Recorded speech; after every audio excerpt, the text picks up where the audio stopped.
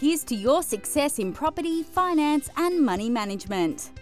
You're listening to The Long Property Show with your hosts Daniel Gold and Patrick Lynch.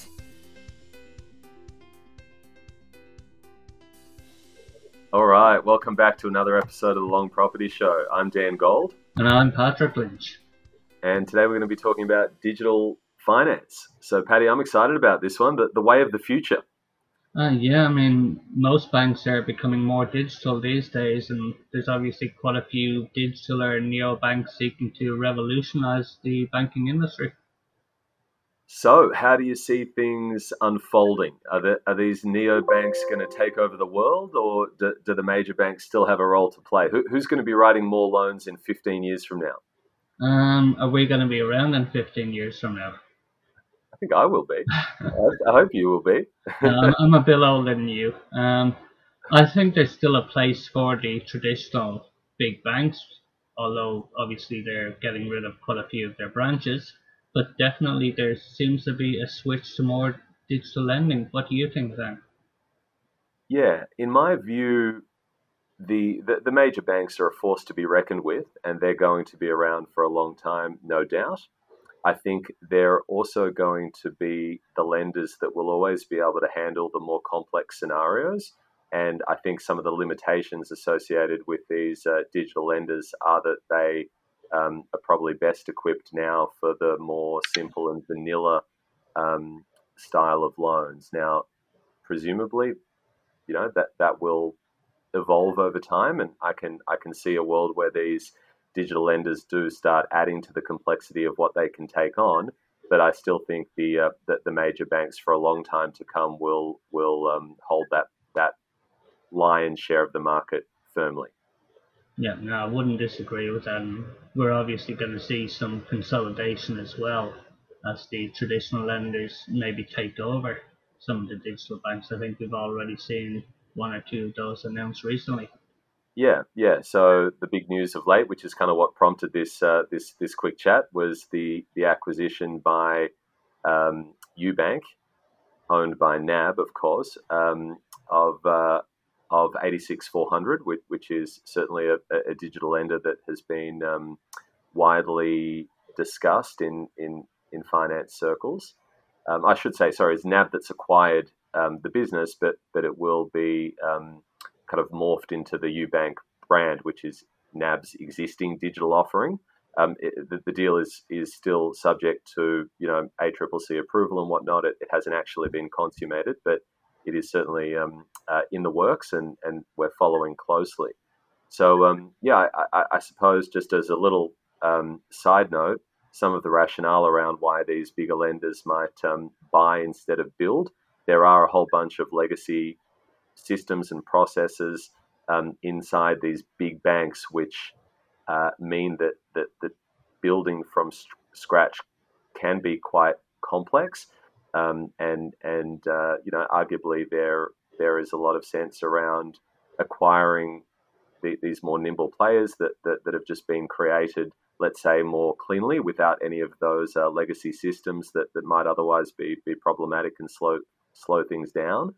But then there's also the other aspect around just eliminating some of the competition in the market, which strengthens their foothold. Yep, definitely agree there. And I suppose just important, given what you've mentioned there about Ubank 86400 NAB, to differentiate between what is a digital bank as opposed to what's a legacy bank. So a digital bank generally operates online only. Doesn't have any physical branches or offices. Neobank tends to be completely digital, which doesn't use any legacy systems, physical infrastructure, or operating systems. It's purely an app. And whilst there are many banks already in Australia who don't have branches and mainly use online banking or offer the likes of Apple Pay, Google Pay, or other digital wallets, they aren't necessarily neobanks. So, for example, ING, ME, all rely on existing infrastructure, including ownership by larger institutions, as you mentioned, Ubank, owned by NAB. Absolutely. I mean, you might even throw Macquarie into the mix there in the context of their retail mortgage business. There are no. I think there's one. They've got one retail branch in the city that certain people can access at certain times, but otherwise they would be branchless. But I agree that these neobanks are classified differently, or completely digital. And maybe, Paddy, that's a good segue into, from a mortgage finance perspective, which is what our focus is more on, how some of the lending techniques differ at these banks vis-a-vis the more traditional lenders out there in terms of systems and processes. I think a lot of our clients might be interested to know, and it certainly sparks some really healthy discussion around some of the benefits, but also concerns and disadvantages of this model. Well, I mean, obviously, let's start with the benefits, and the main one that you and I have come across is generally the barriers to lodging an application are much lower than with a traditional bank. Correct, which therefore flows on to the speed of loan approvals and origination, and then servicing can be a lot quicker too. And what we're specifically referring to there is just the concept of mortgage finance applications with limited, or in some cases, no supporting documents. And I know that's going to sound a little bit odd and arguably irresponsible to some listeners out there. No doc loans is just terminology that would have very negative connotations associated with it. But that's not to say that the banks are kind of not, thoroughly reviewing and assessing these files in conjunction with all of the NCCP responsible lending rules and regulations. It's more so that their technique of doing so relies on analyzing bank statements with artificial intelligence and algorithmically to determine, first of all, to understand what people's income and expenses are as showing on those statements, and then from that making an assessment as to whether the clients can demonstrate affordability for a loan, as opposed to the more traditional methods, which might involve, the assessment of pay slips and tax returns, which would not be required in this new format. Yeah, correct. And then obviously in terms of any forms that need to be signed, it's all electronic. So electronic signing for forms, everything is done through applications, I just say algorithms, etc. It makes the process much simpler. But it does also have some limitations then in terms of what borrowers these lenders would like to attract. Yeah, I think there's no doubt that this probably resonates more with the younger segment of the consumer market, who are more tech savvy and familiar and comfortable with, accessing financial products in this manner. I can imagine that there possibly being some concern or resistance with an elder clientele. But it's just also interesting to try and think ahead and speculate in terms of, in 5-10 years from now, what the how the whole market might evolve. And then, Paddy, I think the other overlay here is that even although things might be originated more quickly with less paperwork, as we've just spoken about, does that minimize the role and value that a mortgage broker might play in these scenarios? And my firm belief there is no, it doesn't, because if these lenders just become, another option in amongst the sea of lending options that are available there, mortgage finance will still, there is so much complexity around the process. And also, I believe that a lot of clients will still need a lot of hand-holding and guidance to ascertain whom the right lenders are for them, and more importantly, what the correct loan strategies and structures might be like that will best support what their requirements and objectives are. And therefore, even although there might be these faster digital lending options available, having a financial aid by your side, be that a broker or a banker or somebody else, is still going to be equally, if not more important, moving forward.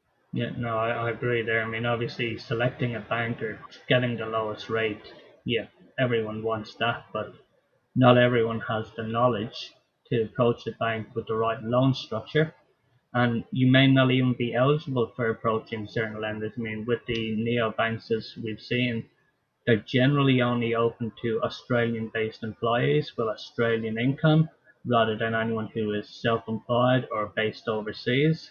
They tend to have maximum loan-to-value ratios. There are certain cons to the pros that we've mentioned, and definitely a broker is someone who can advise clients as to, right, which is the lender for me. Why is that lender right for me? It may not just be rate, it may be their policy, it may be the future lending needs. And yet, broker advice is certainly going to continue to be a requirement. Mm-hmm. Absolutely.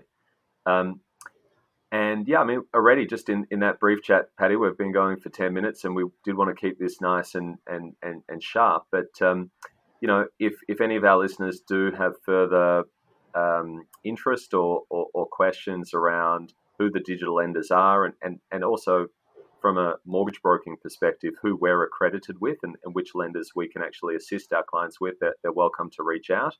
86400 we mentioned earlier is a group that we are now accredited with, and we can support clients through. But they might also be interested just in the nuances of the application. How does VOI and verification of identity work? We briefly discussed the application process regarding allowing access to your bank statements to help a digital lender make an assessment, and digital signing of documents. They're the probably 3 key digital touch points, but we've just skimmed that, and a lot of clients might be interested to know more in terms of how this works, and that's what we're here for. Yeah, and they might also want to know in terms of whether digital banks are safe. And listen, most of the digital banks will need the same banking license and are subject to the same regulatory requirements as the existing banks, so that shouldn't be a worry either for people. Fantastic. Well, hopefully people got some useful insights there, and any Q&A, feel free to reach back out. Until next time, thanks for your time. Thanks for listening to another episode of The Long Property Show. If you have any questions for Dan or Paddy, you can email hi@longproperty.com.au and they'll respond within 24 hours. If you enjoyed the show, please subscribe and also leave us a review. This way we can continue bringing you the best weekly content possible. See you again next week. Bye for now.